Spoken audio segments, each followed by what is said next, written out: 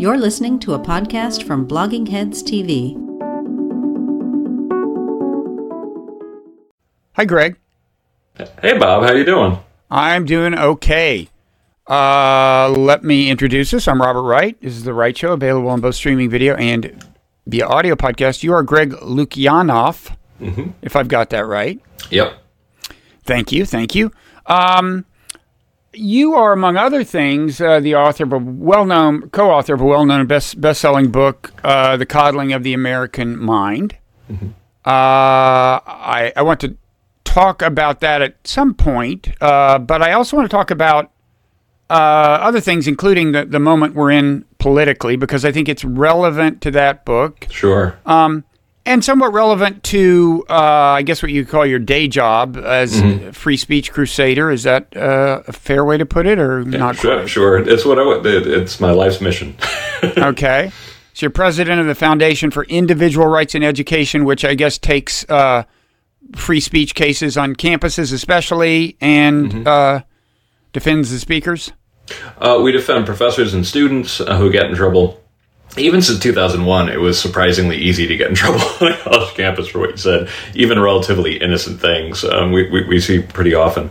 And I went to law school specifically to do First Amendment, and I'm one of those people who believes that even Nazis deserve free speech rights. But I have a kind of interesting job in that I get to defend routinely, pretty nice kids.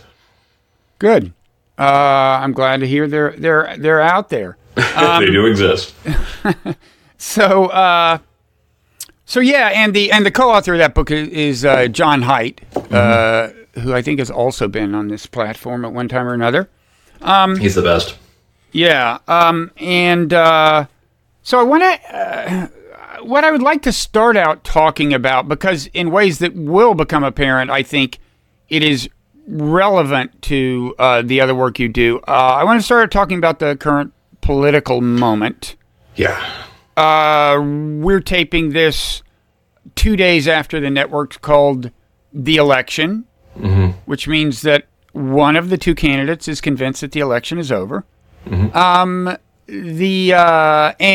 the resistance of the other one to this idea seems likely in my mind to guarantee what was already to some extent guaranteed, which is the sustaining of political polarization, tribalism, whatever you want to call it, to some extent. Do you, for starters, do you have any thoughts about this or where we are now? Or it's always a little difficult because I make no bones about the fact I'm a Democrat. But I also run a nonpartisan shop where I'm an atheist defending, evangelical Christians. I'm a political liberal defending conservatives. So I try not to get too political on stuff. So I hold back a little bit. But this does, this is a moment that scares me. Like the idea that there would be, the president would actually be sowing doubt in the integrity of the entire electoral process is scary, and I'm not familiar with any parallel. Certainly not the 20th century, and I'm not even sure in the 19th. And so far, I was worried that things were going to be actually a lot worse. I live in downtown DC. I live not too far from the Capitol, and I made a point of not being in town for the election because who knows what was going to happen. And so far, so good in the sense that kind of some of the scariest sort of civil unrest that can happen, because we've got so many different things going on. There's civil unrest is oftentimes associated with pandemics too. So there's so many. Particularly, I've got a 2 and a 4-year-old, and there's so much uncertainty. And now it seems like the only uncertainty is what's going to happen. Is Trump eventually going to eventually concede? And I don't know. Yeah. So maybe we should say a little more about your book and work, just to before we talk more about the current scene, just to make sure everybody understands some connection. So, The Coddling of the American Mind came out at a time when there had just started to be, in the last few years, a lot of concern expressed about the state of speech on campuses and the acuteness of political sensibilities on campus. I doubt you use. I don't know. Do you use derogatory terminology like snowflakes? But in any event, some people might describe the book as being about how snowflakes became snowflakes, right? Mm-hmm. How some students came to be seemingly more reactive in the face of speech they found unpalatable than maybe previous generations had been, or something. I mean, we're talking about, I guess, to some extent, so-called social justice warriors and so on. It's one of those things, I've been doing this for nearly 20 years. I started defending free speech on campus in 2001. And, as I always say, even back then, it was surprisingly hard to get in trouble for what you said. Surprisingly easy to get in trouble for what you said on campus. Mm-hmm. When it comes to terms like snowflake, I mean, Height and I even have a video where we explicitly say, I didn't even want to name the book Coddling. I didn't want to name the article Coddling. That's not the point. We don't think these... Partially because people think we mean spoiled. And the publisher insisted on it, essentially, because the title had worked so well before when I previously objected to it. As an Atlantic cover story, that's how you... That in 2015. In defense of my editor at the time, though, my proposed title was Arguing Towards Misery, which is boring as all get out, but closer to what the point that I was making.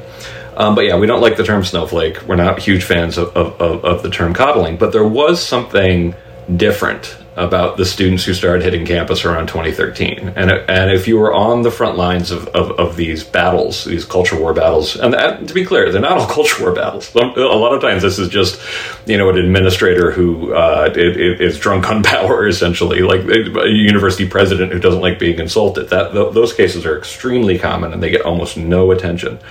But prior to 2013, students had always been really good on free speech. They'd gotten, comedy being offensive. They'd come to defense of their professors when they would get in trouble for what they said. And then suddenly, and it was very fast, it was 2013, 2014, you started seeing the demands for new speech codes coming from students, which for my entire previous career had gone the other way. You start seeing demands for trigger warnings, things I actually hadn't heard of previously. You start seeing the microaggressions get popularized as an idea. And what was particularly one of the reasons why I reached out to John Haidt was because they were also increasingly medicalizing it. Not saying that I don't want Newt Gingrich here because I find him offensive, but saying that I don't want this, right-winger here, or actually increasingly, as happened in 2014, moderate here, who...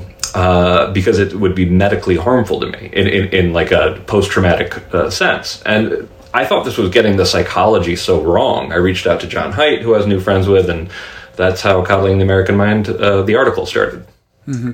So I guess one connection, not the only one, between that and the current political moment is that I think no few Trump supporters are reacting against what that broadly represents, right? Mm-hmm. Speech codes and the very careful way you're supposed to talk about people of particular ethnic groups, this is, I'm trying to characterize their view. I'm not taking a position, but, well, I was about to say sexual orientation, but then I forgot whether that phrase is itself even frowned on, right? It can be hard to keep up. yeah. So, but you know what I mean, and I do think that what kind of shocked liberals, which was that someone who spoke as crudely as Trump sometimes spoke could find a large and receptive audience. Yeah. That was the reason for his large and receptive audience to some extent, I think, was that he was saying, I'm not playing by these rules, right? Yeah. Yeah. No, and I do think that the sort of writ large opposition to political correctness is one of those things that really did help him. And occasionally you'd have people saying, how dare we draw attention to these problems on campus when people like Trump use them? And, my argument back is like, well, then stop doing things like this. Stop getting professors, fired for literally quoting a Supreme Court case, for example. Like It's been interesting because the administration, I'll say, like the DeVos Department of Education has done some things we liked. There was a really bad definition of harassment that was being used routinely and had been for years to get very clearly protected speech on campus that was propagated during the Obama administration, which was a huge disappointment to me. And they got rid of that during the Trump administration. Can you spell that out a little? What was it that the Obama administration did? It was an overall process at the Department of Education where around 2009, they appointed a new head of it, Ruslan Ali, and the first thing that got people's attention, particularly ours, was declaring that the standard of proof that you'd need in a situation when someone was accused of harassment, and harassment also includes rape and assault, that it would just be preponderance of evidence, which is the lowest evidentiary standard you actually can get, the lowest level of confidence. And the highest being beyond a reasonable doubt? Beyond a reasonable doubt, yeah. Mm-hmm. And clear and convincing was where a lot of the top schools had been prior to that, which is considered just kind of somewhere in between. Not quite, because preponderance of evidence is considered flip of a coin, 50% plus a feather is the way it's been described. And since we think that that's really the only meaningful protection people get when they're accused of harassment on campus, that at least that has to be somewhat stronger than that. Mm-hmm. So that led to a kind of a big fight with the Department of Education, and schools all over the country have consistently been sued for kicking out generally men accused of everything from verbal harassment, but in a lot of cases assault. And for the first, many cases, the men were losing. We're now up to, I don't know, like 140 cases where universities are doing what the Department of Education had told them to do and losing in court because it's considered not to be enough due process for someone accused of something that serious. But from so we do due process as part of what we do. So this isn't like a coincidental part of FIRE's work. But the thing that really hit the free speech part of my work was over the years, the Supreme Court has sort of carefully crafted this definition of harassment as applied to educational context to make sure it doesn't interfere with pedagogy, that doesn't take, relatively small, hair pulling between kids in second grade, like they wanted to avoid that. So they came up with a pretty stringent definition of what harassment should be expressly to protect free speech. Mm-hmm. And in 2013, the Department of Education just threw all of those protections out and just said that any unwelcome speech of a sexual nature would count as harassment. None of the qualifications whatsoever. Now, and to be clear, that's not just sexual speech. That ends up getting applied to, in some jurisdictions, as many as 18 different categories, including things like, oddly, like political belief. And what your listeners probably need to know is that this isn't just some theoretical concern. Since the 1980s, when universities have been trying to defend speech codes, they call them harassment codes. This was a shock to me. I didn't realize that when I was at Stanford Law School that it was only 2 years before that Stanford's own speech code, harassment-based speech code, had been shot down. And I didn't know it was actually authored by one of my professors because nobody wanted to talk about that because it was considered kind of like that was sort of embarrassing, even though it was just 2 years ago. So these harassment definitions have been used against students and professors routinely, and they have been for decades. So taking the definition to something that would be so manifestly overbroad, like too vague and overbroad to pass constitutional muster, but it coming from the Department of Education makes it a lot harder to get standing to fight it. So that's the thing. Oh, sorry. I assume the Trump administration rolled that back. They did, and I'll give them credit for it. That was actually a very good move, and I'm a little bit worried that all of this stuff is going to come back under the guy I voted for. So let's talk a little about the thesis of the coddling of the American mind. I gather there are a couple of explanations. So again, your view is that college students who showed up on campus about, 7, 8, 9 years ago or something, were different from college students earlier in the degree of their sensitivity to speech they found offensive, their tendency to get triggered and see microaggressions, and so on. I gather that you have at least two factors you emphasize in explaining this. One relates to the coddling part of the book title.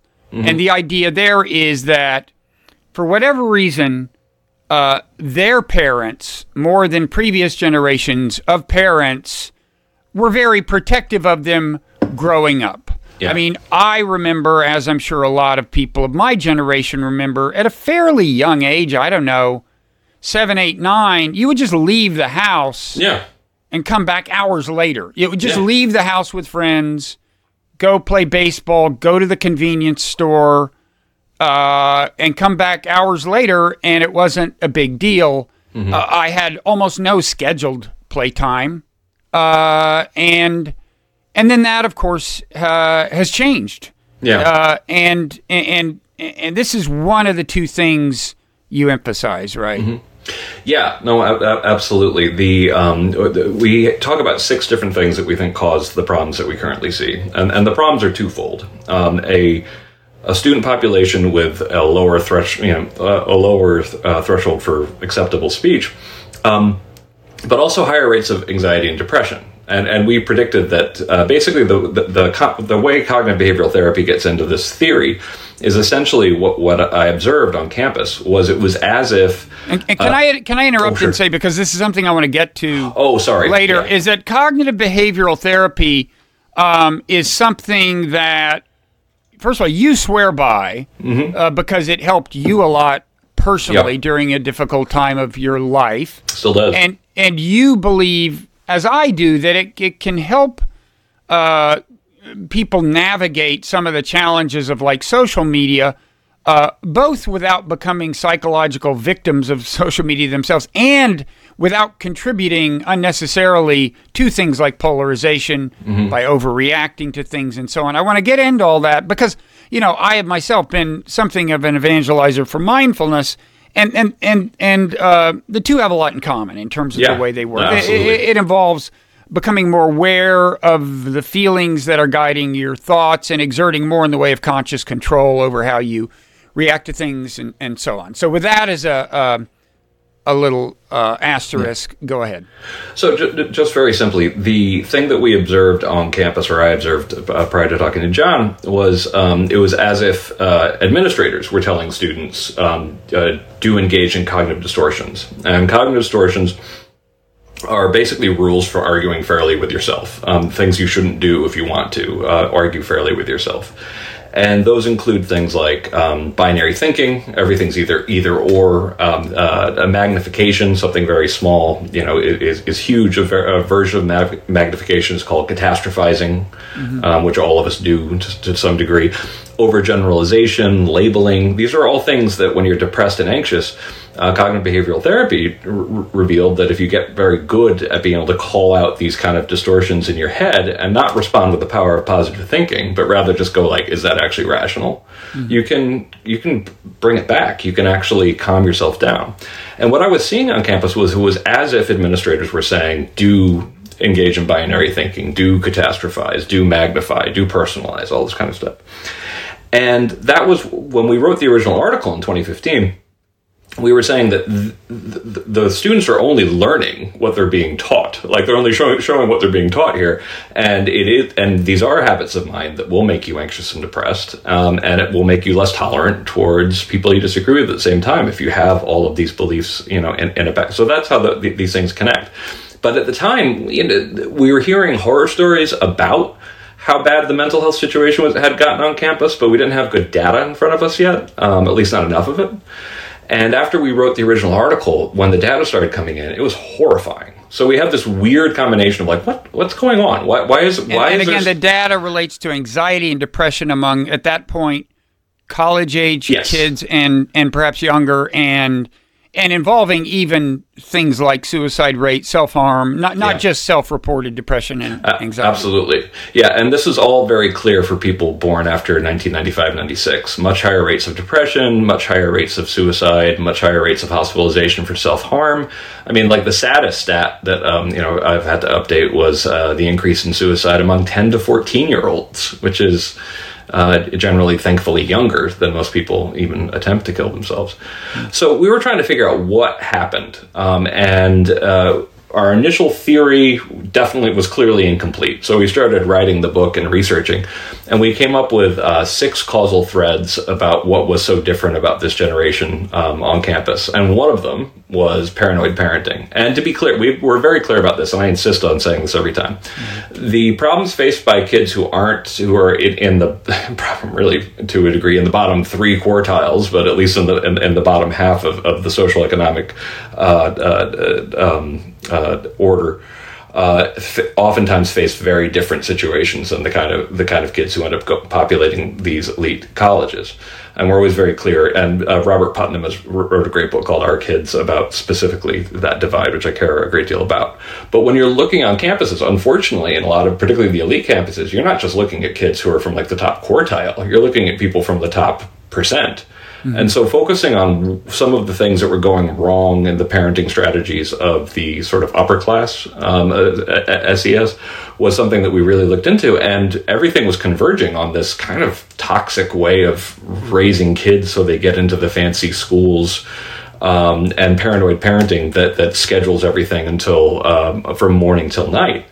So is the idea, in terms of how this plays out, is the idea that if you would let your kids out of the house more, they would have, kids would have picked on them. They would have, in what way would they have become tougher, I guess, is my question. Because, they're not exactly analogous situations. Like, I don't remember when I was 8, 9, 10 and being given a free rein, engaging in a lot of vigorous debate and going, oh, you disagree? Well, I guess I have to live with that. No, I was just out, like, playing baseball and stuff. So it's kind of, it's not, now I do remember, getting picked on by big kids and stuff. Mm-hmm. So I guess, is that part of the dynamic what would have toughened these kids up in your view if they hadn't been raised in the way they were raised?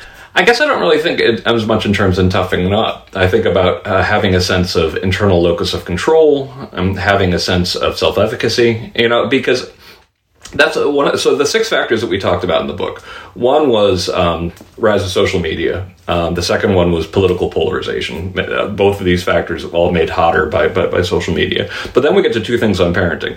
One is the paranoid parenting, and the second one is lack of free time. Now, the lack of free time, is it helpful to get a better physical sense of your own resilience? Sure, that's fine.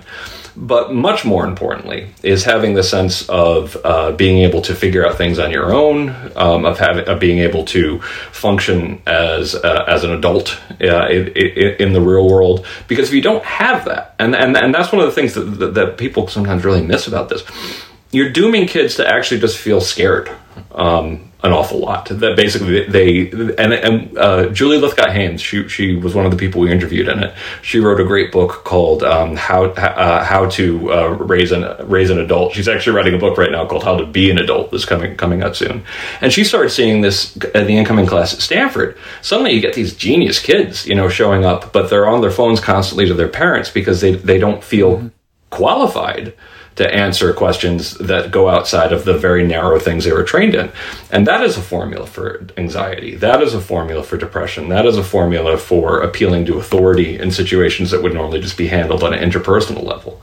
And that's, I think, not good for the individual student's mental health. I do think it leads to an exaggerated sense of threat. All of these things end up being related, and it's not. And like I said, it's not really a question of toughening up. It's more. I wanted to call the book "Disempowered" because I think what we're doing to these incredible kids is giving them a sense that they're only competent in this tiny little sliver of academic life, whereas people who have actually been able to run their own lives for some amount of time come in, not as scared by the world and not as anxious about it. Okay, so.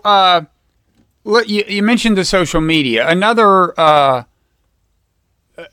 factor is this, and this is the one I had in mind when I said it. It seems that there are 2 big factors, because it's just the one I've heard you talk about the most, aside from the parenting. Yeah, is the fact that this generation of kids encountered social media kind of all of a sudden, and social media is really weird. The whole idea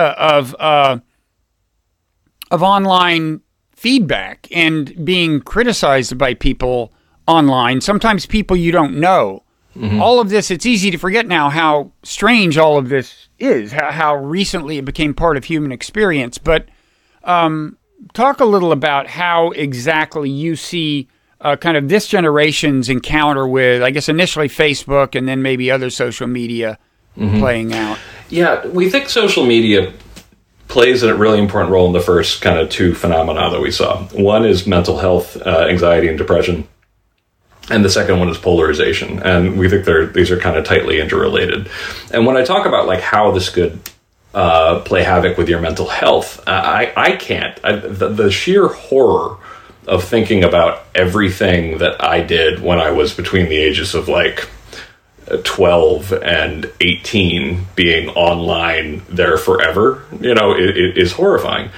But it also helps explain one of the reasons why we think that it seems to have hit young women harder than men, is partially because, and there's interesting research on this, and that definitely there are people who think we're dead wrong on this stuff, but at the same time, we're fairly persuaded that a lot of the sort of interpersonal aggression, for boys is generally physical. For girls, it tends to be relational, and suddenly you end up having this device in your pocket that, when I try to scare people to understand like what this must feel like, I say, imagine the worst of 8th grade mean girls all the time, 24 hours a day for the rest of your life. And I do think that is one of the things that definitely could lead to a greater sense of... Well, when you say relation... Well, go ahead and finish the sentence. A greater sense of what? A greater sense of, well, just of sort of hyper-arousal, that essentially at any minute you could be ruined. And it is a pretty intense way to grow up. And so when you say relational as opposed to physical, you mean that the threats traditionally to adolescent girls have been more verbal than for boys? Yeah, for the most part, yeah. That essentially, a lot of the sort of fighting among middle school girls is more about like who gets iced out, who gets insulted, that kind of stuff. And unfortunately, social media kind of pats you on the back for that kind of stuff. Like essentially, like having the tight little echo chamber is something that it encourages, which is also why I think it makes polarization more dramatic. Mm-hmm. Yeah, it's strange. Social media. Do you see any signs that kids are getting better at navigating it? Too early to tell. Unfortunately, when I most recently updated the data, I'm doing a series called Catching Up with Coddling on my blog, and the numbers are still going up for anxiety and depression. So clearly something's wrong. The thing we weren't expecting at all was after we published the book, there was a big spike in suicides for young men, which we didn't really see coming. Apparently some of those might have something to do with the opioid crisis as well. Mm-hmm. So yeah. So you do I understand you say, so social media had the one impact we've just described, but also a kind of the second order effect of heightening polarization, or are you just seeing polarization as kind of an exogenous? I think that social media has absolutely accelerated polarization. My overall theory, I wrote a short book in 2014 called Freedom from Speech, which was basically making the argument that as other things get better, sort of square in the circle with people like Steve Pinker, that there are a category of things that will get worse. That essentially, as you get more comfortable, as you are able to move to communities that reflect your values, the whole post-materialist society, Ronald Engelhart idea, that sounds lovely. I mean, oh wow, I get to be in communities that reflect my values, which we've seen, starting with people who like Bill Bishop, who wrote The Big Sort. We see that we're physically doing that to a large degree. If you add to that you can not only live in a neighborhood that is much more politically homogeneous, and we do, as best we can tell, live in much more both economically separated and politically separated communities increasingly. But when you add to that you have this whole other realm where getting likes feels really good, and being able to curate your Facebook group so it feels like everybody agrees with you. The social science there is very compelling. they ended up with with group polarization spirals that essentially Cass Sunstein, is probably the other lawyer who gets into this the most, about how the more you're surrounded by people who agree with you, you end up getting more arguments on your side, and that was a very lawyerly way to look at it, which I liked. That essentially, when you actually just took down how many arguments people would have on their side of a political issue, it might be 10-1, essentially, the number of arguments that they have for their position and how few they have against. But there's also just the tribalism part, like that once you actually start feeling it in your heart, you start having that identity that these are my people and these people are threatening them. That turns on something very nasty about human nature, which is oftentimes intermediated by face-to-face contact. When you can actually see someone and be like, wait, they probably have kids. They like coffee just like me. We listen to the same music. All of that stuff goes out the window, and people are this sort of simplified, perfect tribalistic avatar. and as we've kind of suggested, social media can play a role in that. But as you also cited the Bishop book, The Big Sort. We live physically more and more kind of in enclaves. I mean, I had a funny experience. I guess it was Thursday or Friday or something. I was just riding my bike. Since the pandemic, that's been my mode of exercise because swimming has become problematic. So I was starting out on my daily bike ride, and a car pulls up to me, and the guy rolls down the window and says, "They called Wisconsin for Biden." And I thought, that's interesting that he just assumes that any bike rider in his neighborhood voted for Biden. And actually, I saw safe guess. Well, actually, it's funny. I saw the numbers in 2016 for this town, and they're not as overwhelming as you'd think. I mean, it was like 70-30 or something, but he probably figured, he sized me up demographically. The guy's riding a bike. Who knows? But it's just a testament to how much we all assume that anybody we see, and maybe it's more of an assumption, like anyone I see who doesn't look like a monster must agree with me because I assume that all these people I never talked to who voted for Trump are monsters, right? Yeah. I don't know, but that's kind of where we are. So, why don't you quickly, I mean, we don't have time to get into all of them, but since you started your list of 6, just for the record, why don't you list any that you think you haven't mentioned? Yeah, so it's for societally, like the 2 big ones are social media polarization, which are clearly those are the first 2. The next 2 are related to parenting, which is paranoid parenting and lack of free play. And we actually devoted an entire chapter to that. We weren't actually expecting that to be such an important factor, but we really think it is. And then 5 and 6 are more about why universities themselves are so dysfunctional. And 5 is about the part that I'm really passionate about. It's the longest chapter in the whole book, but it's not as sexy, which is hyper-bureaucratization of universities. I've seen this in action for 20 years, that essentially you have these, mid-level administrators. Sometimes they think they're doing the right thing, who over-police speech. You also have people who are trying to get away with something, who are just, trying to punish a student or professor they don't like. And as these things get bigger and bigger and more expensive and more Byzantine, a lot of these weird things like bias-related incident programs that really go deeper into students' lives than previous generations ever would have expected come out of it. So the mass bureaucratization, the hyper-mega corporatization of universities plays a role. And the last one, which is the one that conservatives like to harp on the most for understandable reasons, are new ideas of social justice. And that's definitely one of the ones that we've seen really take off in the past couple of years. And part of that, is we talk about intersectionality, for example, in the book, and we're very clear. It's kind of like on its face, intersectionality is true. Your identities intersect. They have. You're not just one. One category person. Everything, all of these things have societal intersections. But we do think that sometimes, particularly when it's used as a rhetorical tactic rather than as an intellectual idea, it ends up creating what we call in the book a common enemy identity politics as opposed to a common humanity identity politics.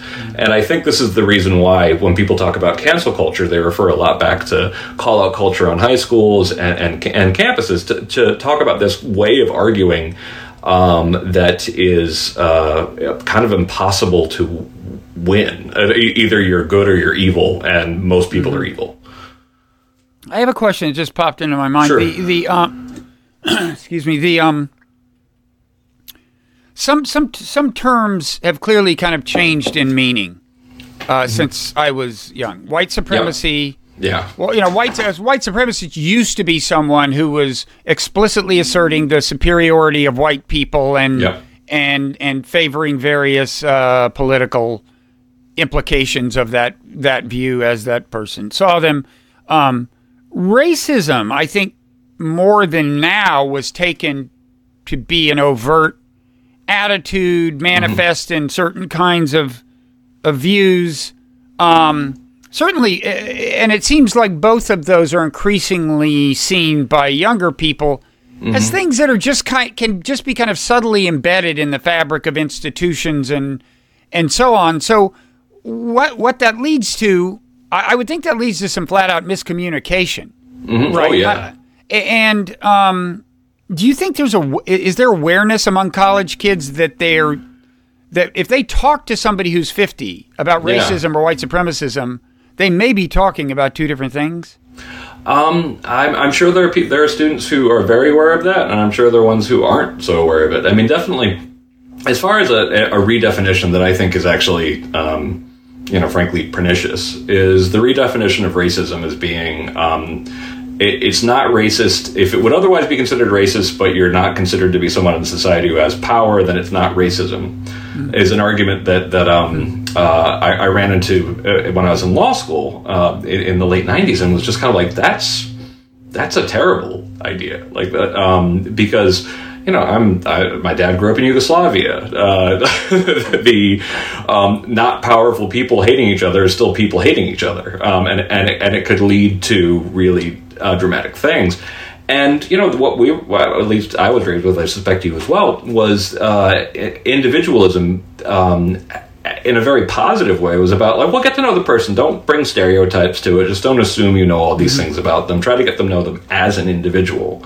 And it's not perfect. It's got shortcomings, certainly, like not considering race at all, and the differences in racial mistreatment is wrong and foolish. But at the same time, just redefining a commonly understood term, to mean one side of the argument can make as many overgeneralizations as it likes, but because it's not deemed to have power, it's okay, when it's actually encouraging a habit of mind that gets you to depersonalize and dehumanize people to a degree. It's not the right path, in my opinion. Okay. By the way, remind me, did you sign the Harper's letter? I didn't. You didn't? I run a nonpartisan shop, and there was I didn't. I was a supporter of it. Okay, so this was a pretty famous letter signed by people who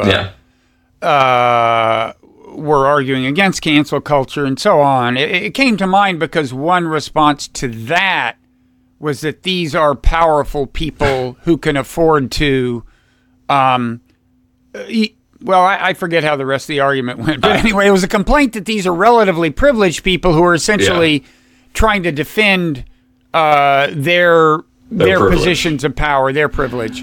Yeah, and that's the way I feel like we're learning to argue on college campuses these days. I call it the perfect rhetorical fortress, because it's, you got a lot of cognitive energy figuring out how to win arguments in dorm rooms for decades, and great, because if it had been nobody's, first of all, how are people who nobody knew going to get an open letter in Harper's? Mm-hmm. How are people who are afraid of getting canceled going to come forward in numbers and then also get an open letter in Harper's? It's and if they had, there would have been there would have been a way to dismiss them for being nobodies. And so obviously the only people who can come forward and get an open letter in Harper's are people who have some influence. And yeah, it's interesting watching this way we've learned to argue on campus, and that's why I call it the perfect rhetorical fortress. There's no way to lose. You don't have to ever get to the substance of someone's argument, because you can do different variations on identity from an academic standpoint. Like maybe you're from this group or that group, and also or have you sinned sometime in the past? So between those two, you can cancel you can, cancel's been a little bit overused. You can delegitimate basically anybody or any argument that you want. Now, that's interesting that campuses have taught this rhetorical style. But I think it's downright toxic for a democracy, particularly a pluralistic one. And what's ironic about it is it's all about power, and it has this idea that kind of like, well, I can make as many offensive overgeneralizations as I want because I don't have power. But when you look at the way universities, how powerful and influential elite universities are, it's as if they're not owning their own power. These are multi-billion-dollar corporations that actually have a wildly disproportionate influence on the future of the world at this point. They're the ones who can practically guarantee your kid would get into a very lucrative career, for example. And they don't, somehow them not owning how powerful they are as institutions, I think has led to a lot of distortions in the way people think about power. Okay. But what about a kind of related argument that, leaving aside power differentials per se, maybe, but that the people best known these days as anti-cancel culture and pro-free speech do tend to emphasize some free speech issues over others. So this is a criticism made of the so-called intellectual dark web. I don't know. Do you feel an affinity with the IDW? I like some of them. I've been on. I don't know some others of them, but I've been on Brett Weinstein's podcast, for example. I think he's a smart, thoughtful person. Yeah, he's been on this podcast too. He was a victim of I guess one of the more egregious, really awful, one of the scarier campus situations I guess I've heard about. So I've kind of made this case myself that the idea that people are free speech hypocrites. Yeah. This is kind of funny. Like I feel like this is also partially a personality difference between me and my good friend Ken White, who's also known as Popat on Twitter. He's a First Amendment lawyer, brilliant guy, very, very, very funny. But he's very cynical and very critical of people who complain about cancel culture because they're not consistent on freedom of speech. Now, this is frustrating for me because I've spent my whole career being consistent on free speech. I worked at the ACLU of Northern California, and everybody who actually works in First Amendment law, who vote the left of it, we are very consistent on free speech. You're not always going to agree on what cases we take because sometimes what even the legal definitions are, not everyone agrees on. But I do think that I'm a little bit kind of like, people have their areas of focus, and yes, sometimes people are hypocrites. They see one thing as outrageous, and they don't see the other thing as outrageous. And we focus so much energy on calling people out for why don't you focus on this thing over here? Sometimes it's perfectly warranted. When it's an identical situation and it's right in front of them, then yeah, sure. But time and time again, I feel like the way we've learned, and this is different from the perfect rhetorical fortress idea. This is the way we argue on Twitter. The primary thing is to not do anything and point out someone else's hypocrisy. And I get really angry about this because I have left-wing professors getting in trouble all the time on college campuses. And I bring these cases out on Twitter, and you get people going, see, I bet those free speech guys would never defend this person, or the IDW would never defend these people. And in a lot of those cases, the IDW are retweeting it. They are saying this is outrageous, at least the people that I know on that. We are free speech people, though, like for a living, and we're the ones who bring this to your attention, and the only value people can see in it is saying, let's poke that in the right-wingers' faces. And I'm like, hey, how about you try to help the professor who's currently in trouble? We have this case at Babson College. It's completely ridiculous. It was one of the biggest cases we had prior to the whole COVID thing. And this was back in, I think, February, maybe? So a professor, when Trump was saying that he was going to attack religious sites in Iran and historical sites in Iran, this guy was like, okay. So he tweeted out, to his friends I'm going to tell Ayatollah Khomeini. This guy's like an expert on the Middle East, so like it's obviously a joke right there because Khomeini's been dead forever. You should attack the following cultural sites in the U.S. But what are they? The Mall of America, the Kardashian residence. I mean, so obviously a joke. He was fired. He was fired. He remains, to my knowledge, unemployed. And this one case did actually get a little more attention than usual, but I deal with cases like this all the time, and people see it primarily as like a way to point out, that guy over there is a hypocrite. It's like, okay, let's actually try to help the people first. Mm-hmm. Yeah, I agree with you about hypocrisy. It's something, I mean, accusing people of hypocrisy is something I did a lot more when I was younger. It's kind of a young man's game or something, ideally, I guess. But at the same time, when we're talking about people who kind of fashion themselves as having, in some sense, transcended tribal bias, or I mean, I'm thinking kind of about the IDW. I'm thinking, you know, Barry Weiss is someone who kind of put the IDW on the map, and kind of has helped position them as these people who, you know, unlike others, are you know, fearless advocates of free speech in all of its forms, and yet there are actually threats to free speech that she does not call attention to, and I can name some. And I mean, I wrote a piece. I have a newsletter called the Non-Zero Newsletter, and you know, Glenn Greenwald had already, I think, argued that the IDW had tended to have kind of a blind spot on issues of like, you know, well, Israel-Palestine type issues, okay? Yeah. And what had just happened when I wrote this piece was President Trump had done some executive order, I'm sure you're familiar with it, about anti-Semitism. We've been fighting that, by the way. Well, good. But you know, I mean, it's completely egregious. It's like, you know, because what they did was, it's a little vaguely worded, I guess, but certainly, as I understand it, what they do is, they say, well, you tell me, they use Title what? Is it Title 6. Title 6. Yeah. To classify, they classify what, anti-Semitism as religious discrimination or something. Okay, and then going beyond that, they invoke a specific definition of anti-Semitism, which is pretty broad, although respected in some circles. Which includes protected speech. It's interesting because we know Ken Stern was the father of that definition of anti-Semitism, and he objects to it being used as a legal definition. He's like, no, this wasn't supposed to be a legal definition. This is more of an academic a definition, and those two things should not meet. And we've been fighting this for a while, but I will say that, and the thing is, I'm not here, I don't know IDW enough to defend, you know, all of them. But I do know a lot of people who came out against the anti-Semitism executive order, who, you know, people are saying, where is blah, you know, on this? And they were like, well, actually, I complained about this a week ago. And that's one of the things that I do think the hypocrisy focus, not only is it like sometimes missing the point, because does the IDW care more about wokeism? Sure. Would they own that? Probably, yeah. But and at the same time, of course, you know, like a lot of them are very strongly anti-Trump when they talk about, but they do, you know, they do have a focus, and the fighting the anti-Semitism executive order.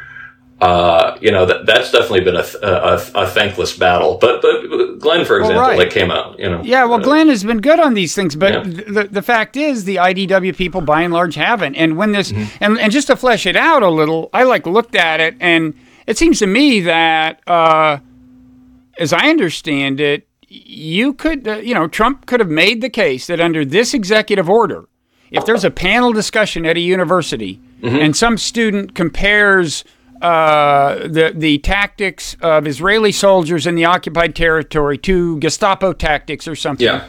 I don't think it would be that much of a reach under this executive order to say, well, there goes your federal funding. It's like, and we've seen cases like that, and not at the extent of federal funding. That gets waved around and very rarely used. But we had a case like that at UC Santa Barbara many years ago, and it was a Jewish professor, you know, likening the Warsaw Ghetto to the treatment of the Palestinians in the West Bank, and that ended up being a knockdown, drag-out fight, and sometimes people who were normally on our side on that case were completely against us because we were defending something that they saw anti-Semitic. Meanwhile, this professor himself pointed out, well, these are arguments that are actually made in Israel by in major newspapers by other Jews. Again, this is not considered to be beyond the pale there, so why should it be here? Yeah. And so anyway, at the time, after this was issued, I went back and looked at the Twitter feeds of every person mentioned in Barry Weiss's New York Times piece about the IDW, including Barry Weiss. There was not a single complaint. There was not a single complaint about this. I gotta remember, who was in it? Like, who's actually considered IDW? Brett and Eric Weinstein, for starters. Michael Shermer. At this point, I'm mainly recalling the pictures. Brett Weinstein's wife, is it Heather? Heather. Yeah, Heather. There were about, all told, I think about 8 people.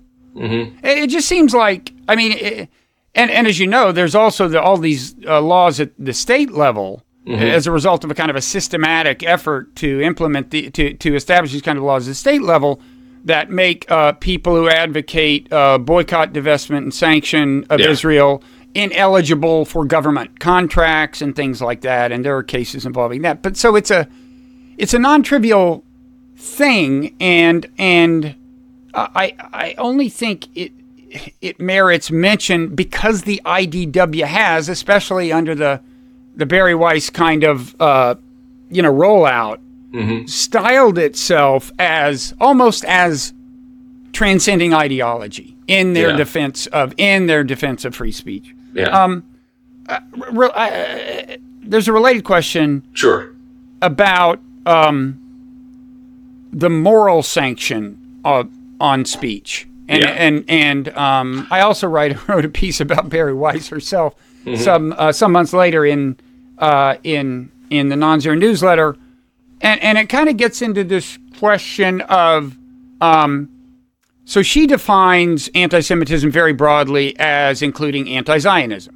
Mm-hmm. So in her world, as I understand it, if you were just like even a principled opponent of non-secular government, suppose you were against Islamism, Zionism, you just thought there should be no countries where being a member of a religion gives you any kind of privileged status as far as immigration or whatever.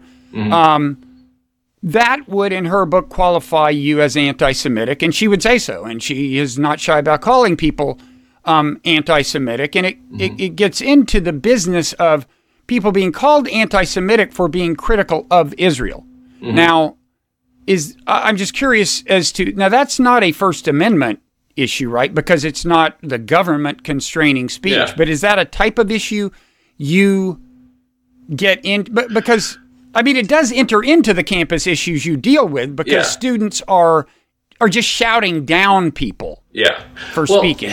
If and when, students get in trouble for speech, we're always there. But when it comes to and the law, the First Amendment law is actually surprisingly commonsensical. Like when I talk abroad, you're not supposed to be like a U.S. exceptionalist on anything, but I'm unapologetically like actually Denmark, actually Norway, Germany. Like when we're there, when I'm speaking there, I actually think we do this better than they do. I think the First Amendment law is a very long meditation on how you have free speech in the real world. But I also do find myself arguing about how we argue, not just about what the limits of the law are, but like what kind of tactics, are, and I never go so far to say like acceptable. Because under certain circumstances, you can make an argument for everything. But I do think your starting point, like giving people the benefit of the doubt at first is not a bad idea. Listening to the person's argument rather than, at first at least, and trying to figure out, in this case, in some cases, where they've been in the past or where you don't like them on other things. So I argue, I've been increasingly focusing on some of the cultural aspects of freedom of speech. and I did this debate with Ken White in Reason, where I talk about how a lot of these values used to be expressed in idioms, in American idioms, kind of like, don't judge until you've walked a mile in someone else's shoes. It's a free, things as simple as it's a free country. Everyone's entitled to their opinion. All these things that we said a lot more when we were kids demonstrated that there was in addition to a legal understanding of free speech, there was kind of a folk understanding of it that I do think increasingly, as things have gotten nastier and everybody's thinking about the worst actor on the other side, have kind of fallen to the wayside. Yeah.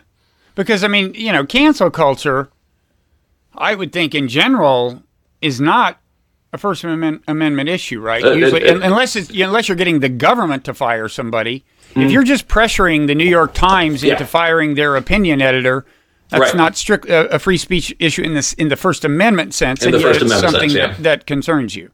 Yeah, absolutely. I was critical of the firing of James Bennett, for example. And the only time I'm not clear that it isn't a First Amendment issue is when I feel like I've said that too often, and everybody knows that that's not the argument that I'm making.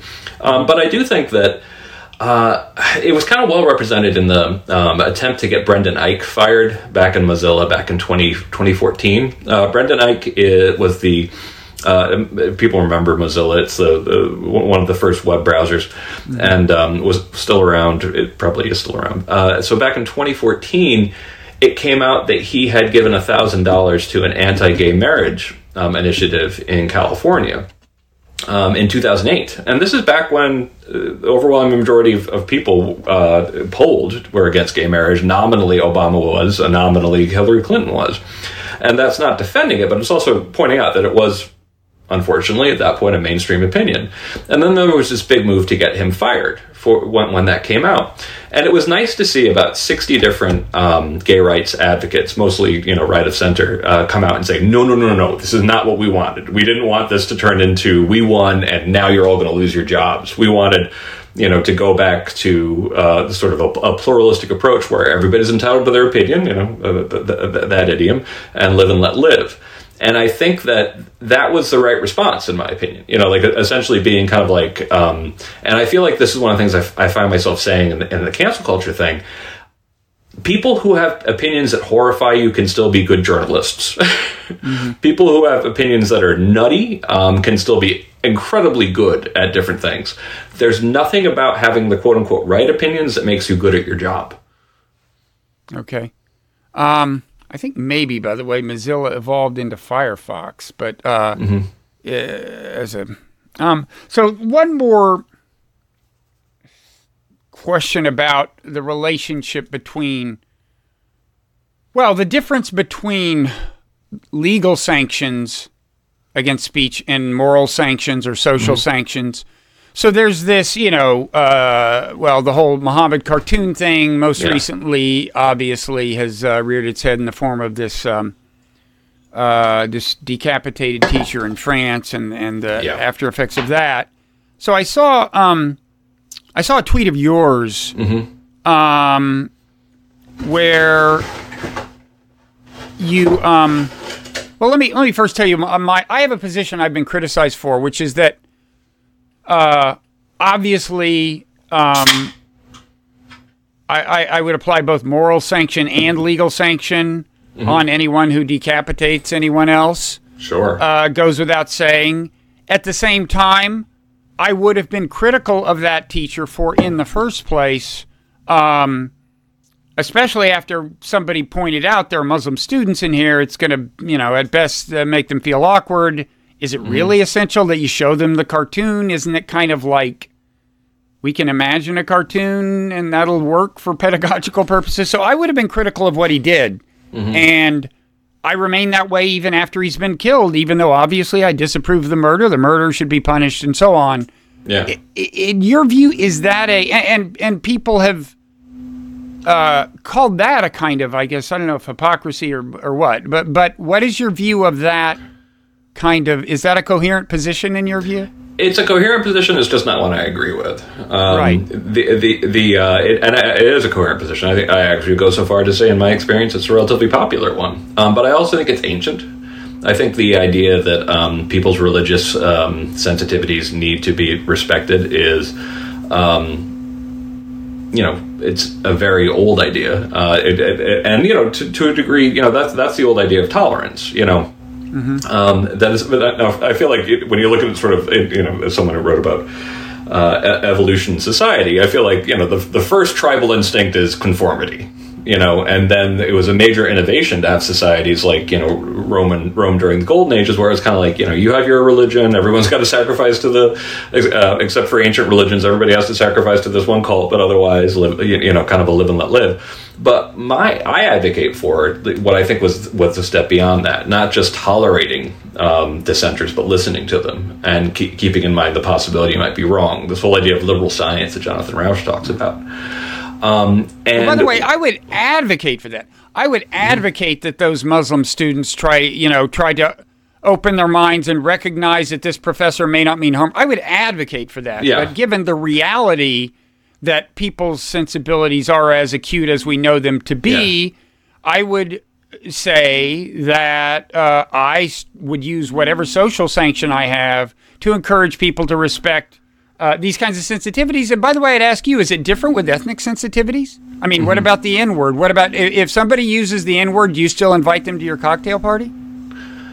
Most of what I've seen, if someone calls someone that, no. But if someone actually, but where we've seen this are cases, and we've had now probably about a dozen, where people in classrooms will say it in the context of an actual case or a speech by MLK. They're not calling anybody that, but they're discussing it. And there was a case where at the New School, also again a liberal professor, she pointed out something that is, I think, a pretty valid point. She said that the name of the book about James Baldwin, or the book or film, was "I'm Not Your Negro," and that's not actually what James Baldwin had said. And the professor remarked that shows some temerity to to fix something that James Baldwin said. He knew exactly what he was saying, and she got in trouble. And we had to actually come and help her out. And one of the things that I do believe that particularly higher education should be trying to do is have that kind of that certain level of detachment where you can actually look at these things from a little bit farther away and see them without having the immediate reactive kind of like this person. And also, to be one thing I always want to be very clear about, I hold people responsible for the people they kill. And the fact that I never believed that you had it coming, situation, particularly when it comes to religious this is something devots. I think this is one thing people have trouble wrapping their minds around. Yeah.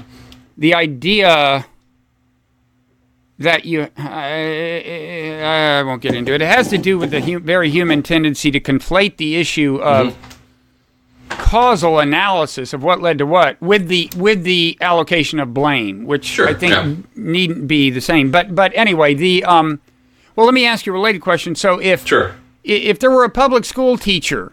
And I do want to point a clarification. From what I read, it sounded like the professor really went out of their way to even let people, out of the assignment. It was teacher. The fact. It wasn't a college class, right? Sorry, the teacher, right? The teacher really did try to do it in as careful and thoughtful and voluntary way as possible. That was my understanding. Well, yeah, it reminds me of school prayer, if a teacher says, by the way, you can be excused before we say the school prayer, I mean, that's a lot of pressure on like a 10-year-old kid or something, right? I mean, and there may have been court rulings to that effect. I don't know, but, and in fact, I think maybe that was, but I guess I'd say, so one last question on this. So if a public school teacher in America with a lot of black, say 12-year-old black kids in the class, is deciding whether to read some piece of literature that has the N-word in it. And somebody says, look, if you had grown up, if you were in their shoes, this might not sit well with you. Like, why don't you just skip this? Would you say, no, as a matter of principle, proceed, use the N-word? I think that had been done in schools forever, as from before Huckleberry Finn and came out. That essentially this is a norm that's changed relatively recently. That we don't draw a distinction between talking about something and calling something. There's a big difference between discussing something in the context of literature, and I think that kids should be familiarized with that idea, because, like, going back to the idea of the showing students the actual cartoons involved in a very serious tragedy, so people could evaluate on their own. I'm sure you've seen them, and it's actually really kind of affecting to see what these people were murdered over. They were much more humble in a lot of ways, and the idea that people were killed over. And the thing that's important is, like, people talk about it being the intolerance comes from being willing to publish that stuff. It's like, no, the intolerance is saying that you have to follow by my religious norms. That's not compatible with free societies. That essentially saying that it's absolutely compatible with free society, saying I have a free exercise right and you cannot impose your religion on me. 100%, that's part of the First Amendment. But saying that actually, since I live in this community, you have to, that's dysfunctional. So here's a kind of related thing. When people walk down the street with signs that said, I am Charlie Hebdo, this is actually a different point I'm making. I thought, I'm with them in the sense that I defend the legal right of Charlie Hebdo to do what they did, but it's pretty obvious to me that if you walk down the street with a sign that says, I am Charlie Hebdo, we are Charlie Hebdo, no small number of Muslims are going to take that to mean that you would have done what Charlie Hebdo did, that you too would kind of like to make a point of sticking it in their face. And I'm not Charlie Hebdo in that sense.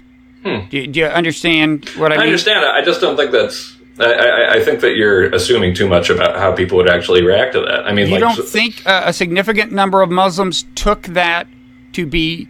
I think not just defending the right to commit the Speech Act, but identifying with the perceived sentiment behind the initial Speech Act, which was perceived by many Muslims as aggressive. I think a significant number of Muslims were horrified at the murders. And, sure, of course. And thought that this was that essentially it's like right on. Like I think that, and this partially comes from the idea of treating groups as monoliths. It ends up actually being, as you dig deeper into it, sometimes a lot more interesting and surprising than you expect.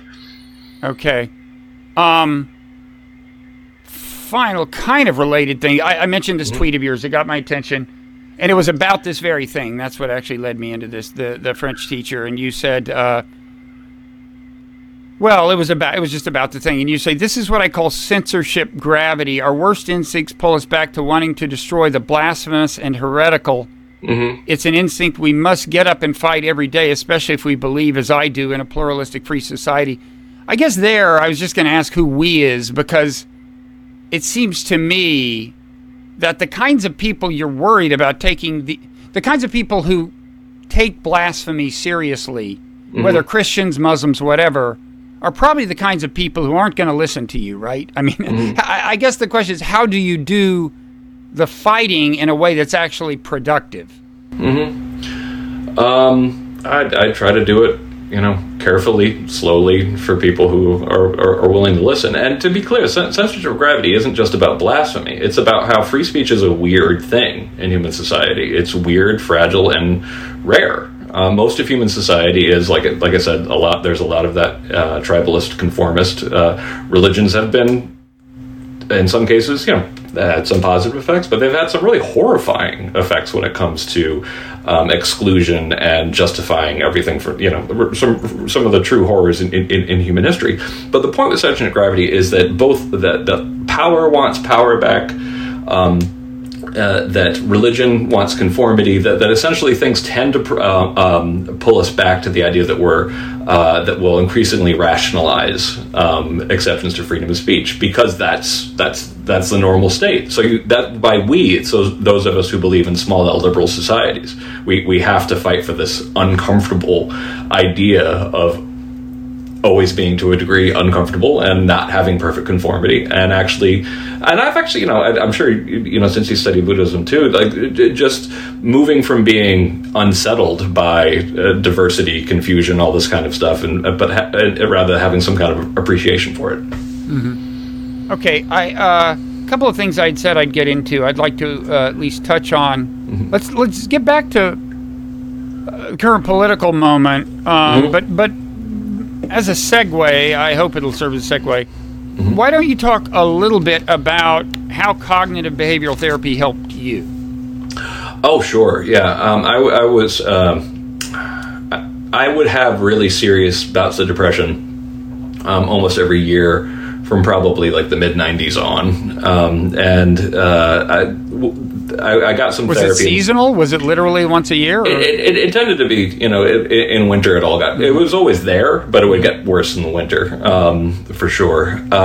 And, I got a little better when I was in law school, believe it or not, but partially because I got some therapy. But the one that really fundamentally changed how I thought forever was cognitive behavioral therapy. But what brought me to that point was, and I'm very candid about this in Coddling the American Mind, is that I tried to kill myself. Actually, that was probably the second time I tried to kill myself. I got very depressed, and to be clear, part of it was the culture war. Like the nastiness of the culture war, the being, disagreeing with my tribe on different points, but not being of the other tribe, put you in this kind of weird, isolated position. I was also the president of an organization, and I kind of believed that you should have some amount of distance, so that you're not like playing favorites and going bowling with one employee and not the other. So I was extremely isolated, and I tried to kill myself. So I got myself hospitalized, which was necessary. Was it an attempted overdose?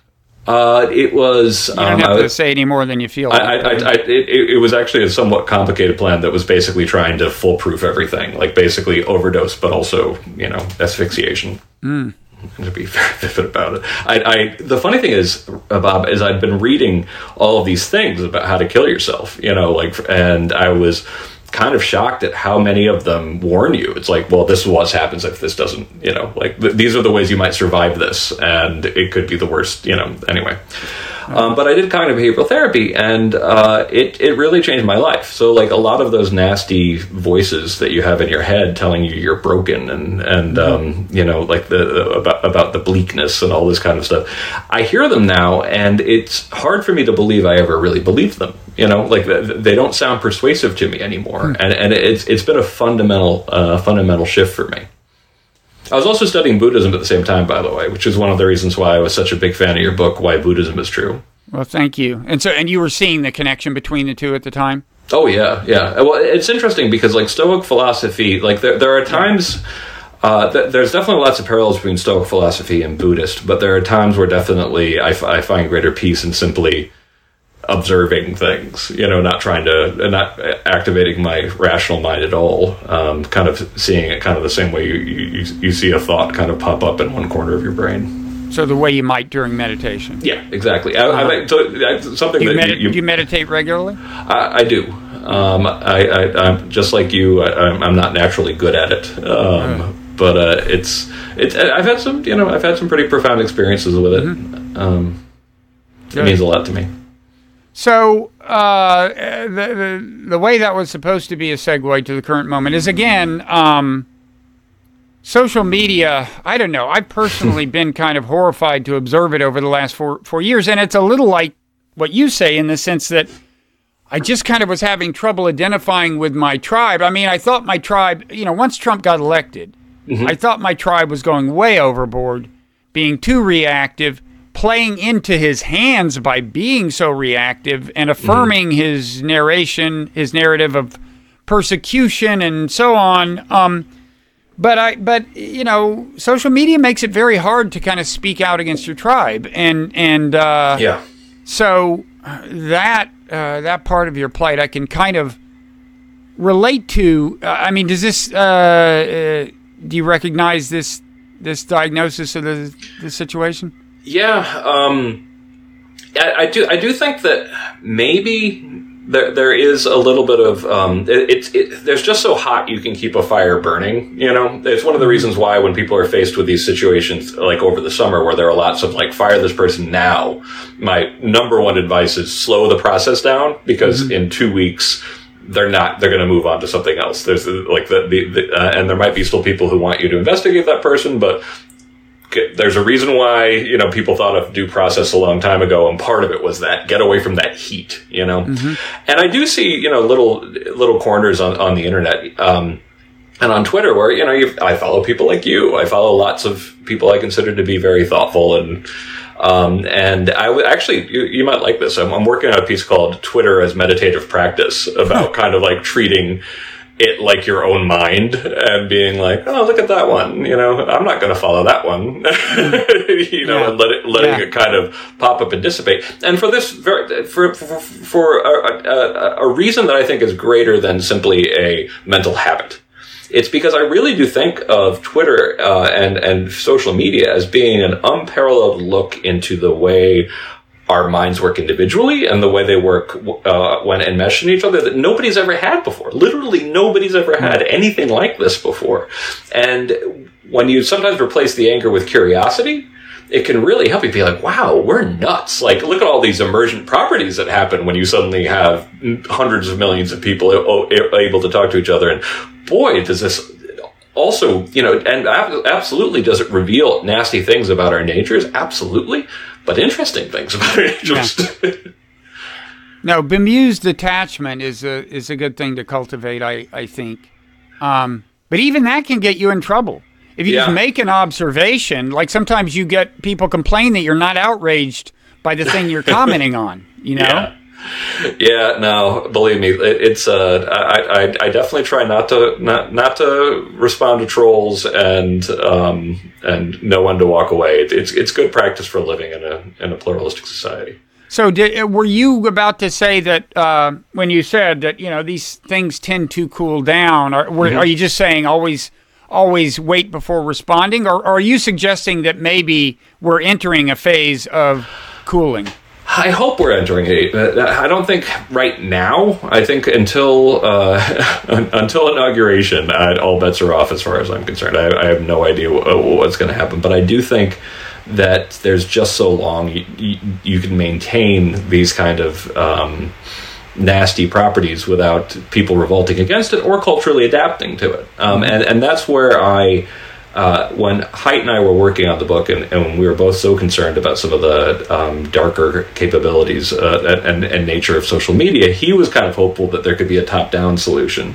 And I was like, listen, societies adjust, people adjust, they figure out what to do and what not to do. And right now I feel like we're in our infancy with this stuff. And I do see some people, letting remarks go by them that they never would have accepted previously, but there's no other way to really make this work and stay sane. I definitely have a policy that I owe nobody a response to anything. That's not something I want to put on my, on my Twitter bio, but it's like, I absolutely believe that I owe nobody a response to absolutely anything ever in order to stay sane. Yeah.